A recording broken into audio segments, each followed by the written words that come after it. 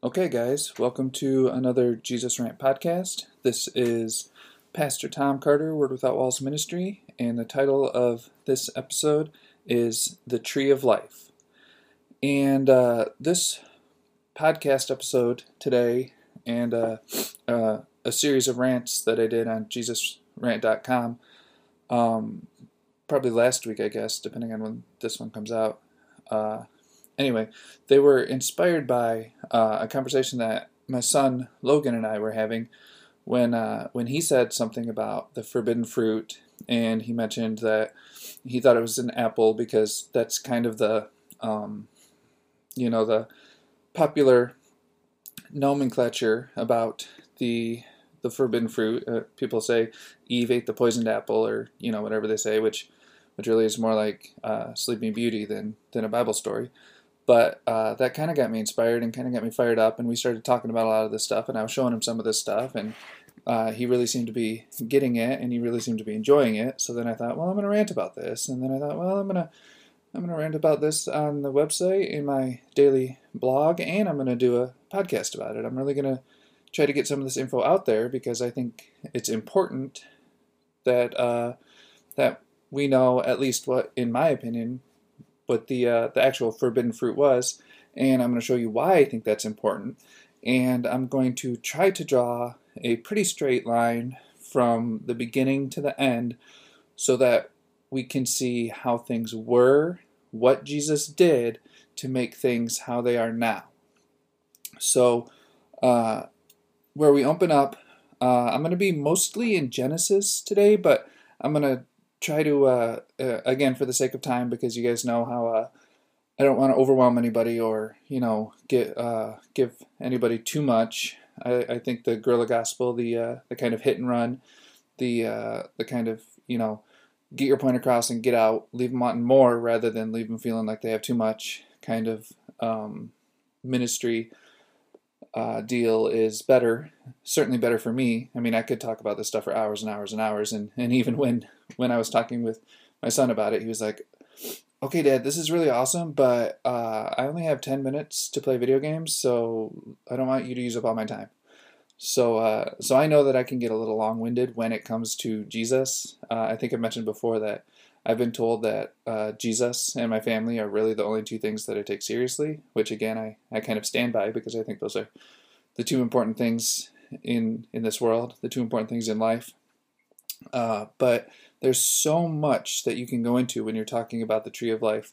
There's so much that you can go into when you're talking about the two trees that were in the Garden of Eden. And obviously there were more than just two trees in the Garden of Eden, but the two trees that the story focuses on, which of course is the tree of life and the tree of knowledge of good and evil, or the tree of death. And I think it's very important that we understand that right off the bat. So let me read Genesis chapter 2, verse 9. And again, unless I say otherwise, I'm making the transition to the New Living Translation. So everything I have today is in the New Living Translation. Genesis chapter 2, verse 9 reads like this. The Lord God made all sorts of trees grow up from the ground, trees that were beautiful and that produced delicious fruit. In the middle of the garden, he placed the tree of life and the tree of knowledge of good and evil. And again, the two trees in the beginning, that concept, that idea is so very important. And even the contrast between the two trees, again, the tree of life and the tree of death,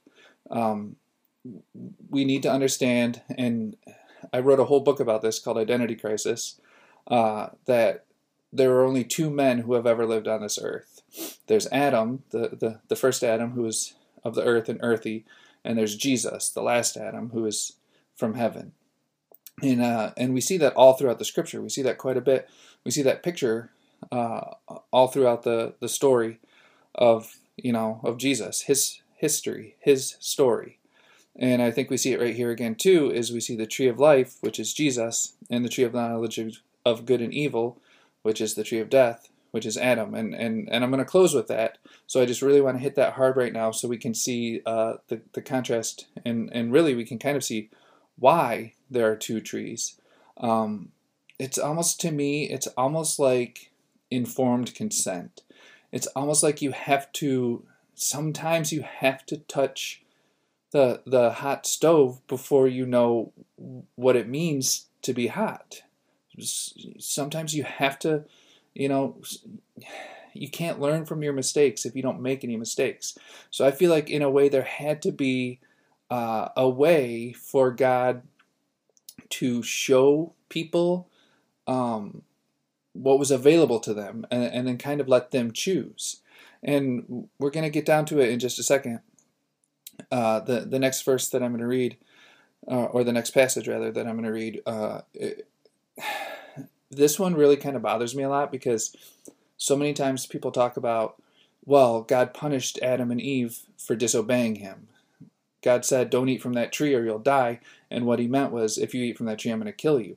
And I don't think that that was what God did at all. Well, let me read it, and then I'll go into my my explanation and my understanding of it. Genesis chapter 2, verse 15 through 17. The Lord God placed the man in the Garden of Eden to tend and watch over it. But the Lord God warned him, you may freely eat the fruit of every tree in the garden, except the tree of knowledge of good and evil. If you eat its fruit, you are sure to die. The text in the New Living Translation says that God warned him not to eat of it. He wasn't threatening him. He wasn't saying, if you eat of it, I'm going to kill you. He wasn't saying, disobey me in your toast. He was saying, there's a tree of life and there's a tree of death. If you eat of the tree of death, you're going to die. And really, what else could possibly happen?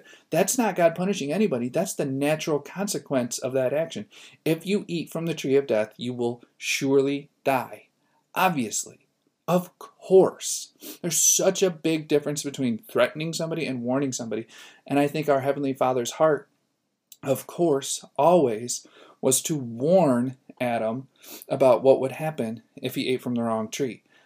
But again, listen, if if God didn't want Adam to eat from that tree, he wouldn't have created it. If God didn't want Adam to eat from that tree, he could have stopped him. And I'm not saying that God wanted Adam to die. I'm saying, again, it's like informed consent. It's like curiosity killed the cat, right? Like, you have to know. But then once you know, you have to also deal with the consequences of those actions, because every action has consequences. Some consequences are good, some consequences are bad, some consequences are ugly, but every action has consequences.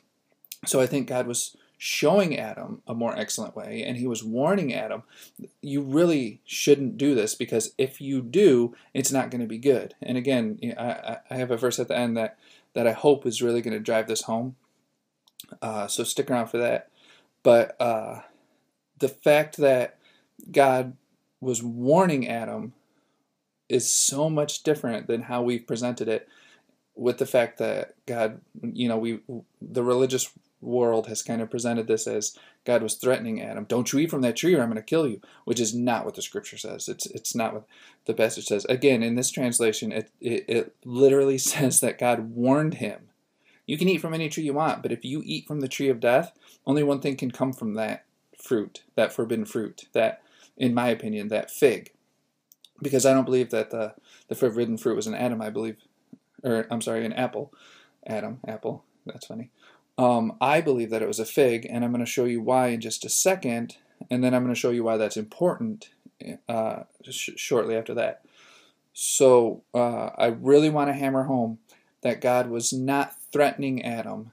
God was warning Adam. He was trying to protect Adam while still at the same time kind of giving Adam that measure of free will, which, as a parent of my own child, I know many times the best that I can do is try to warn him, to try to prepare him, to try to get him to a place where when he makes his own decisions, and he will make his own decisions. My kid makes his own decisions all the time, and I encourage that, and I want that. I don't want him to be a puppet. I don't want to control him. I want him to live his own life. And at the same time, I want him to live the best life that he can have. So I try to lead him and guide him and direct him and protect him while still equipping and empowering him to make his own decisions. And I think that's what we see here from the Father's heart, is God saying, I'm not going to stop you, but I am going to caution you. I am going to warn you. I am going to tell you that there's a better way, a more excellent way. And I think the problem, really, more than anything else, with the tree of knowledge of good and evil, with the tree of death, is that good and evil are on the same tree. So, so many times when you hear people talk about, oh, I'm going to turn over a new leaf, I'm really going to change things, I'm going to stop with the evil and I'm going to do good.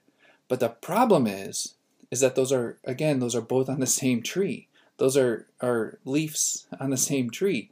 It's not about turning over a new leaf. It's not about jumping from branch to branch. It's not about behavior modification where you're trying to be somebody that you're not in order to get something that you think you haven't got. The true transformation, or the true shift, or the true coming out of death into life is getting on a whole different diet, a whole different tree. And we're going to see that again here in a minute.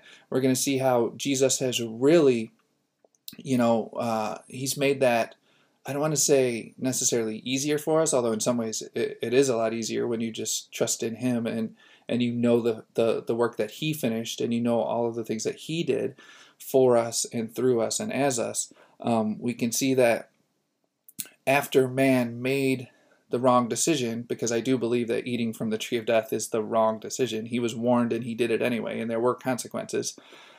But even having saying that, I didn't write this part out. I didn't look this part up because I was trying to cut through some of it again, for the sake of brevity.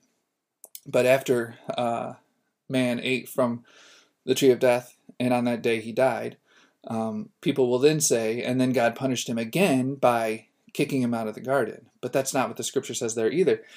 God said, I'm going to cast you out of the garden to keep you from eating from the tree of life now that you're in this, what we kind of commonly refer to as a fallen state. Because if you eat from the tree of life, you'll be stuck like this forever, and God didn't want that for man. So instead of instead of him having the full consequences of his action, God once again was protecting him. And we always seem like we want to look at God as like this bitter, angry, bearded old man sitting up on a cloud with his lightning bolt, just ready to strike us down at every opportunity. When what we see in the scriptures, and what we're going to see in just a second today, is that the true nature of God is somebody who loves his children so much that he will do anything to protect us. He will do, he literally gave his only son so that we would not perish, but have everlasting life. He laid his life down for us. He gave his life for us, and he gave his life to us so that we could have it, so that we could come out of death, which again, if there's only two men that ever lived, Adam and Jesus, before the cross, we were quote unquote in Adam. After the cross, when Jesus was lifted up from the earth, he drew all men into himself. On the cross, he drew us out of Adam and into himself, so that from that point on, we no longer had to identify with the first Adam, but we could identify as our true identity as the last Adam. Remember, we talked about our identity. It is Jesus. As he is, so are we in this world. God in the flesh, love in a body. God in our flesh, love in our body. When we look in the mirror, we see Jesus. When God looks at Jesus, he sees us. And when God looks at us, he sees Jesus. There's no separation. There's no difference. He lives in us, and we live in him. So when Jesus pulled us out of death and into life, when Jesus pulled us out of Adam and into himself, that's when the shift took place. That's when everything changed. Like I think I've mentioned on here, my mom has said something very important to me when she said, either the cross changed everything or it didn't change anything. And I think in some ways we're going to see that when we get to the New Testament today with the scriptures that I want to read, and we see what Jesus did with the fig tree that couldn't produce any fruit. And again, that's why I think it's important that I think that this is a fig tree, and now I'm gonna tell you why I think it's the fig tree. And that comes from Genesis chapter 3, verse 6 and 7. The woman was convinced, and this was after the serpent had been, hissing in her ear and telling her, oh, if you eat from that tree, you'll be like God. Your eyes will be opened, and you'll be able to see things as they really are, and all this other stuff that he lied to her about. It says, the woman was convinced. She saw that the tree was beautiful, and its fruit looked delicious, and she wanted the wisdom it would give her. So she took some of the fruit and ate it. Then she gave some to her husband, who was with her, and he ate it too. At that moment their eyes were opened, and they suddenly felt shame at their nakedness. So they sewed fig leaves together to cover themselves. Now, let's think about this. If you all of a sudden, okay, you've been naked since the day you were born, right? And it never bothered you. That's just the way things were. You didn't know any better. Ignorance is bliss. You didn't need clothes. Nobody had told you about clothes. You were just happy, just being, right? And then you eat from the tree of death, which you were warned not to do, and all of a sudden your natural eyes are opened, and I believe at that time the spiritual eyes of man really closed in a very large way. And I think that's what God was talking about when he said, on that day you will surely die. I believe on that day they did die in a very real manner, spiritually speaking, even though Adam went on to live, I believe, like some 900 years after that or something. So it wasn't a natural death God was talking about, but more like a spiritual death. And suddenly, all of a sudden, you realize that you're naked, and you realize what that means to be naked, which to me it's always meant, to be exposed or to be vulnerable or to not have any protection. To me, it's always been like more of like a naked truth where there's nothing hiding who you really are. And I think that's scary for people because I think we have this idea that if I show people who I really am, they might not like me and they'll reject me, and that'll be horrible. I'll feel bad about who I really am because I'll be rejected. So they felt shame at their nakedness, and they sewed fig leaves together to cover themselves. And if you had just realized that you were naked and you were ashamed of it, I think you would probably grab the nearest thing at hand to try to cover yourself up. Like, you see those cartoons or whatever where people will hide behind a tree and they'll grab the leaves from the tree and cover up their unmentionables, as it were. So what did they have right on hand? They had fig leaves, and that's one of the main reasons that I believe that it wasn't an apple tree at all. It was a fig tree, because as soon as they ate from the tree, they grabbed leaves, I believe, from the tree to try to cover themselves with. And I think that it's important that they saw their nakedness as evil, and they saw covering themselves as good. I think that's an important concept, and I'm not going to get too far into that today, but I think that's something that we need to really see and to really realize. And then I'm going to skip down to Genesis 3:21, but before we got to this verse, we saw some things where God asked, "Hey, where are you guys?" And Adam said, we ate from the wrong tree and we thought you were going to be mad at us, and different things like this. They hid from the presence of God, and they were like, we were naked and we were ashamed. And God said, who told you were naked? Because in God's mind, in God's eyes, in God's point of view, they were naked the day before, and he didn't care, and they didn't care. So he knew something had happened to change that dynamic on man's side, on our side. God never has and never had and never will have a problem with our nakedness. But once man had a problem with it, then in a very real sense, it became God's problem. All of a sudden, he had a problem with our problem, or rather, he had a problem because we had a problem. Like, he took our problem onto himself. As any true parent will do. If your kid has a problem, you want to help them with it. You want to solve that problem. You want to fix that problem. And you can't always do that, and you shouldn't always try to do that, because at some point, as our kids get older, they have to, fly by themselves or figure things out for themselves and kind of, learn these coping skills and all these different things. But in this situation, what happened was in Genesis chapter 3, verse 21, it reads, "And the Lord God made clothing from animal skins for Adam and his wife." So even though God didn't have a problem with their nakedness, because man had a problem, God fixed it. And he fixed it way better than they did with their efforts. They tried to cover up their nakedness with the same leaves from the same tree that had exposed it to them and made them shameful of it. God had a more excellent way. And he made clothes for them from animal skins. And I believe that the animal skin that he used was obviously, of course, lamb skin. Jesus, the Lamb of the world. I think that really what God was doing more than anything, even then, even at the point where he quote unquote learned of their disobedience, because God is omniscient and omnipresent and all those things. Like, God knew what was going to happen, and God knew when it happened, and God knew what had happened.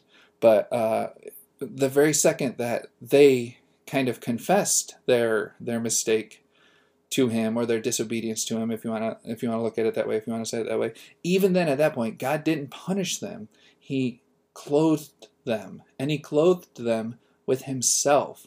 Even then, at the point of the worst thing that they could have done, they disregarded and disobeyed his warning, and they caused a lot of problems for themselves, and God still said, I'm going to help you clean up this mess.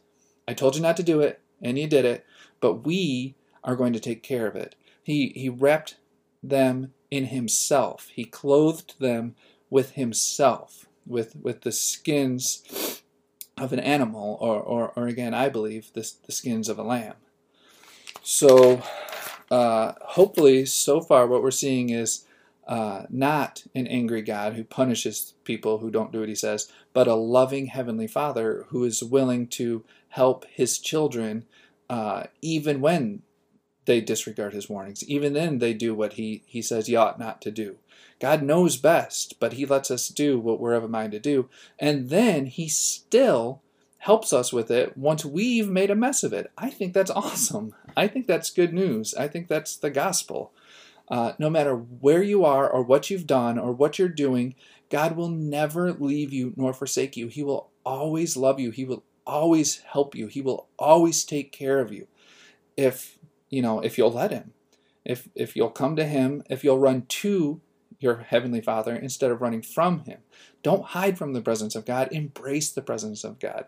Let him do what he's going to do. And that's what we're about to see in Matthew chapter 21, verse 18 and 19. We're about to see what Jesus is going to do in the fulfillment of this fig tree idea. And this is the other verse that makes me believe more than anything that the tree of knowledge of good and evil, the tree of death, was the fig tree. Matthew 21, verses 18 and 19.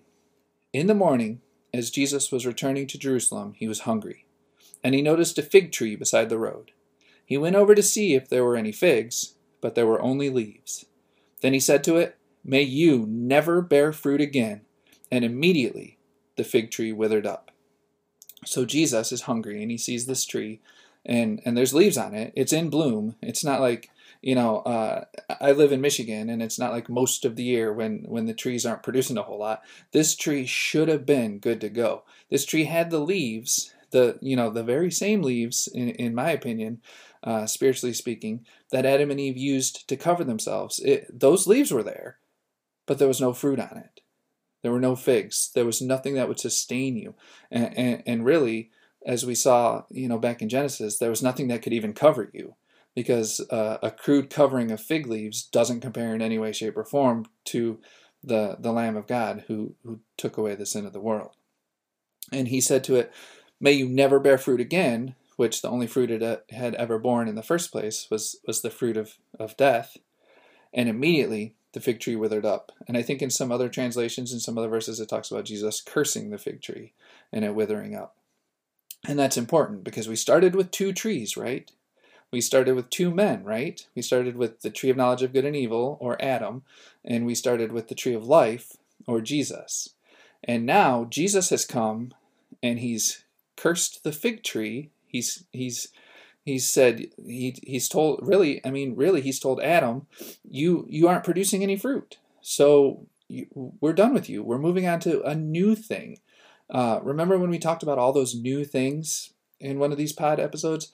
A new life, a new name, all these new things. He wanted to, and he did on the cross, through the cross, because of the cross, the 6 steps to the throne that he took. He brought us out of the old and into the new. And that's why water baptism is important. That's why the second death is important, and all those different things, because this was the first death when Adam died and we were in him. And then the second death when Jesus died was the death of death, and it pulled us out of death and into life. So I hope we can see kind of the parallels there, or or the spiritual rumblings there, if I can say it that way.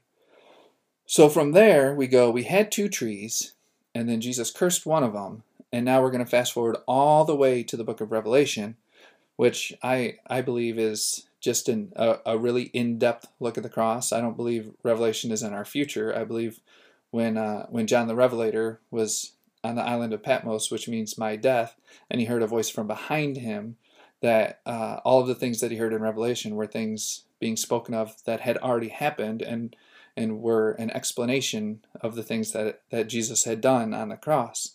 I believe Revelation is a very in-depth look at the cross. But again, that's just me.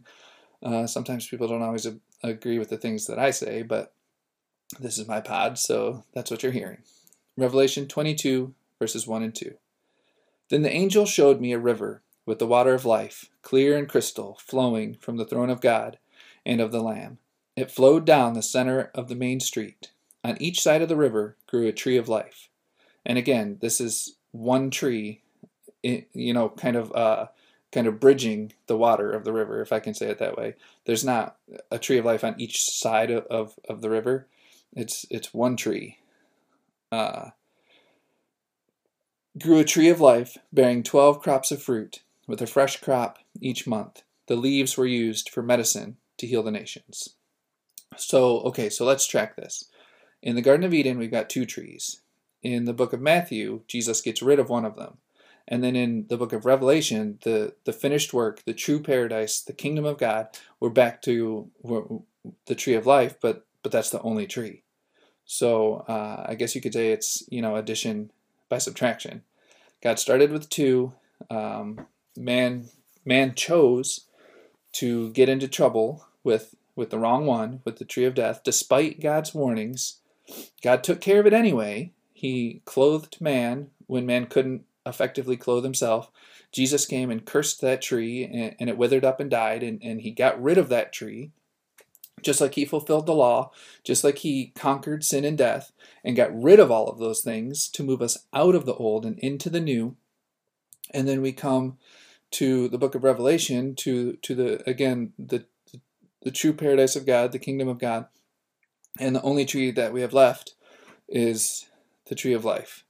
And I think that's really kind of a perfect picture of what happened on the cross, the messianic rebirth of the world, where Jesus kind of, the consuming fire that consumes everything except itself, where Jesus got rid of everything except himself, so that at this point, only love is left. And we don't have to deal with all these other things. We don't have to be concerned with all these other things.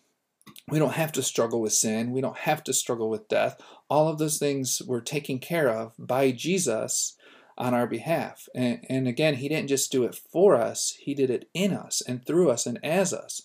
He overcame the world, and that's what makes us overcomers. Being an overcomer doesn't mean, well, now I can overcome maybe if I try really hard. Being an overcomer means I have overcome.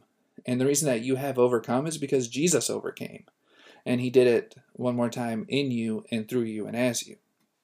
And I like the idea of having 12 crops of fruit because, listen, my very rudimentary understanding of trees is that a seed produces after its own kind. Okay, you don't go to an apple tree to find oranges. You go to an apple tree to find apples. So, in my opinion, the tree of life, it only has one fruit. So if you're talking about bearing 12 crops of fruit with a fresh crop each month, to me, all that simply says is you have love for every situation and every occasion. And just in the same way that apples come in many shapes and many sizes, I believe love comes in many shapes and many sizes.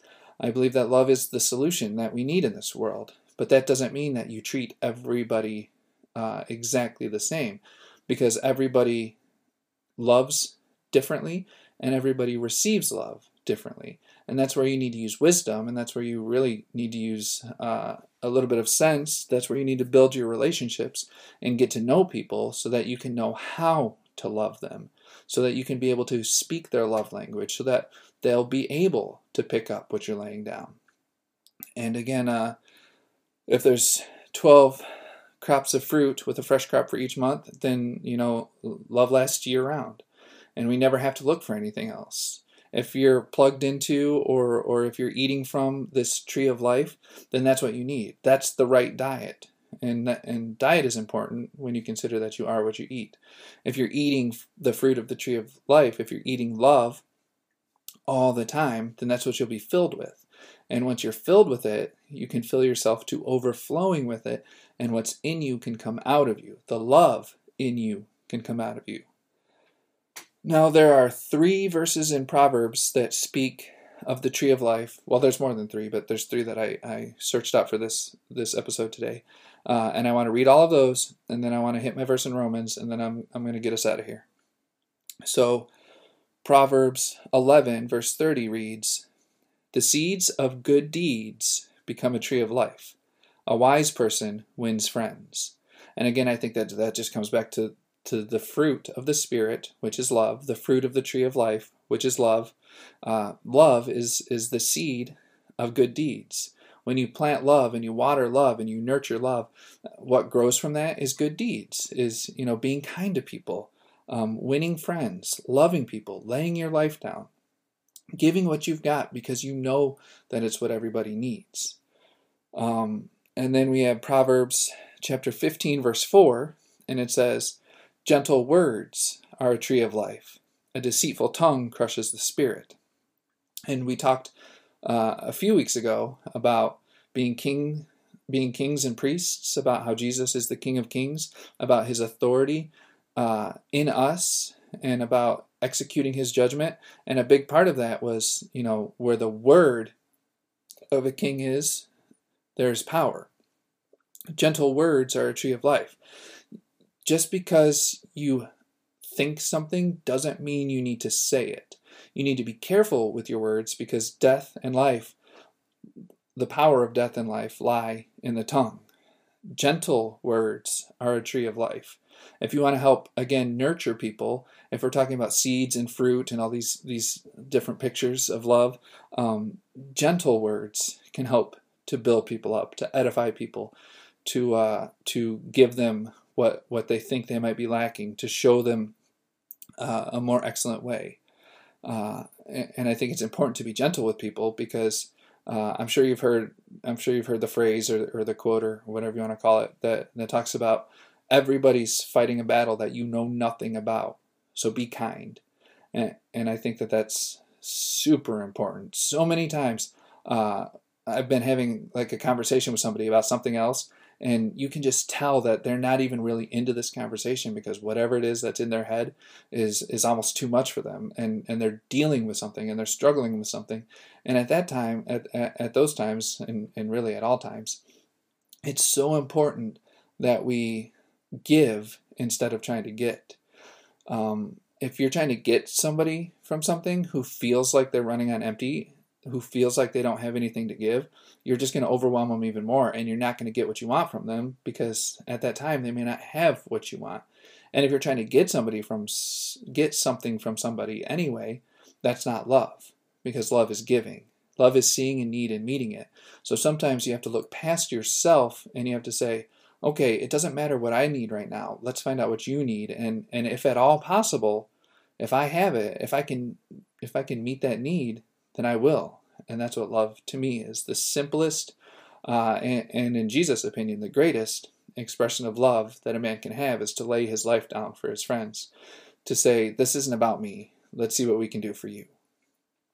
And then the last one in Proverbs that I wanted to read today is Proverbs chapter 13, verse 12, which says, "Hope deferred makes the heart sick, but a dream fulfilled is a tree of life." And I think this one's important because so many times we get the idea of like a blessed hope, and we get the idea of like some faraway pie in the sky, quote unquote second coming, where Jesus is just going to come back and swoop in with his army of angels and just make everything better. And I think the longer that we wait for that without seeing it, the longer it seems like the world is bad and getting worse, the sicker our heart gets, when really Jesus already came. And I think that instead of us waiting for him, I think in a very real way, he's waiting for us. I think he gave us the ball and we just need to run with it. And it says a dream fulfilled is a tree of life. When we stop looking for some pie in the sky someday, hopefully, blessed hope, and when we start seeing that Jesus lives in us right now, and we don't need a blessed hope because we have a blessed assurance, when we see that he has fulfilled the dream, really by giving us the tree of life, not only is the dream fulfilled a tree of life, but the dream itself is of the tree of life. So once that dream is fulfilled, once we have what we need, then we can stop worrying about and obsessing about and focusing on all the things we don't have. We can have that attitude of gratitude where what we do have and embracing what we have and using what we have is more important to us than trying to get what we don't have. So those are just a few examples in the Bible of this tree of life. And again, I think pretty clearly the tree of life is Jesus. The seeds of good deeds are Jesus. Gentle words are Jesus, and a dream fulfilled is Jesus. It's all about Jesus, guys. That's my heart. That's my theology. That's my philosophy. The Jesus rant. It's all about Jesus.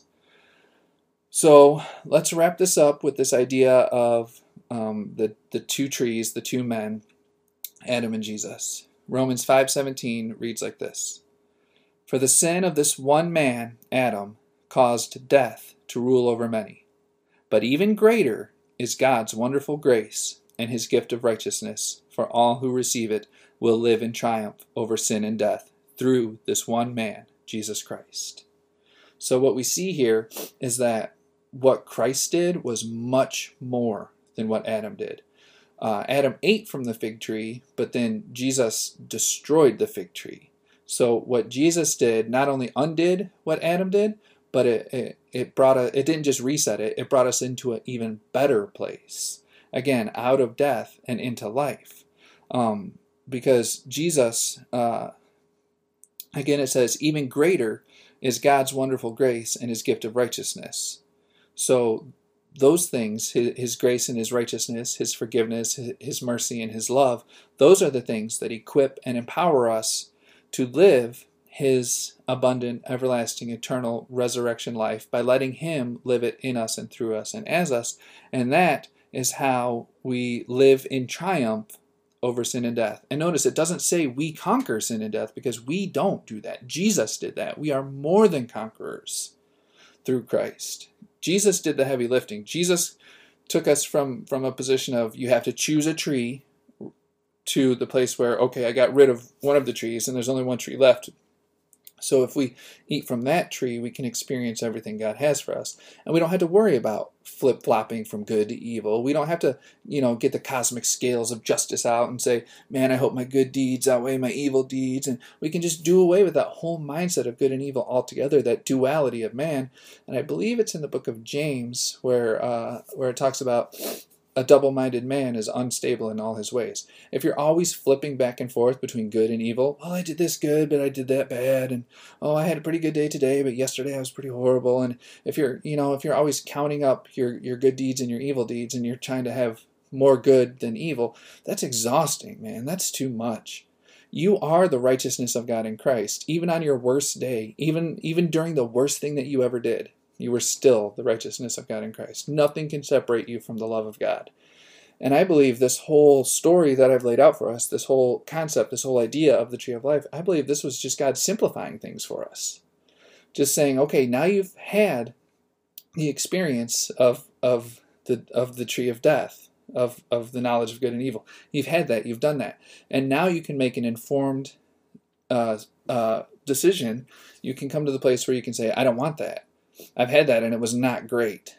And now that I can see that there's a more excellent way, and now I can, instead of trying to turn over a new leaf, I can just get onto a totally new tree. And I can eat the fruit from the tree of life. And I can share the fruit from the tree of life, which again is love. Love is giving. You can give without loving, but you can't love without giving. So when we understand how good the fruit of the tree of life really is, Eve thought it looked good on the tree of death, but think how much better, how much greater it is on the tree of life. And when we start feasting on that fruit, and when we start sharing that fruit, and when we start learning how to love people by learning how God loves us, when we start to really receive and release His love and just fill ourselves to overflowing with what He has already filled us with, when we really start to get out of the old and into the new, and by get, I mean embrace the truth that we are out of the old and into the new, when we start applying these things in our lives and when we start focusing on these things, that's when we can really start to experience these things. And that's what I want to do with this ministry, is I want to help us get to a place where we can experience all the good things that God has for us, all the life that God has for us, all the light and all the love that God has for us. So that's, again, that's what Logan and I were talking about, and it really got me fired up. So I wanted to lay some of it out. There's so much here. There's so much good stuff here, and I'm going to keep digging into it. We've been doing this for over 2 months now already, and I still feel like I'm really trying to just lay a foundation of kind of the basic things that I believe. And when Logan said that he thought the forbidden fruit was an apple, I was like, oh, this is a good one. This is one that I really believe strongly in. I don't believe it was an apple. I believe it was a fig, and I'm going to tell you why. So now I've done that, and that's what I have for this episode. Thank you as always for all your support and for listening and telling your friends and all these different things. I really, really appreciate you guys. And stick around for the old self-promo part here at the end. And, hopefully I'll see you again next week. Okay, well, if you enjoyed that, I want to invite you to check out my website, JesusRant.com. You can get my daily rants on there. You can get my books that I've written on there. They're also on Amazon. I have an author's page on Amazon. I've written a lot of books. I'm pretty proud of them. You can order them. I try to keep them cheap because I don't like to pay a lot of money for books, and I don't think people should have to pay a lot of money for mine. So check that out. If you want to support the podcast itself, you can find it on anchor.fm. If you just search for Jesus Rant, you can support it monetarily. You can support it by liking it, sharing it, subscribing to it. And you can support it, by word of mouth, by telling people about it, helping other people find it and listen to it. And thank you once again, as always, for spending your time to listen to it, to help me to get the word out, which, as we know by now, is my heart, is just getting this word out. Word Without Walls Ministry. So just thank you for your support. I love you. And there's nothing you can do about it. Amen.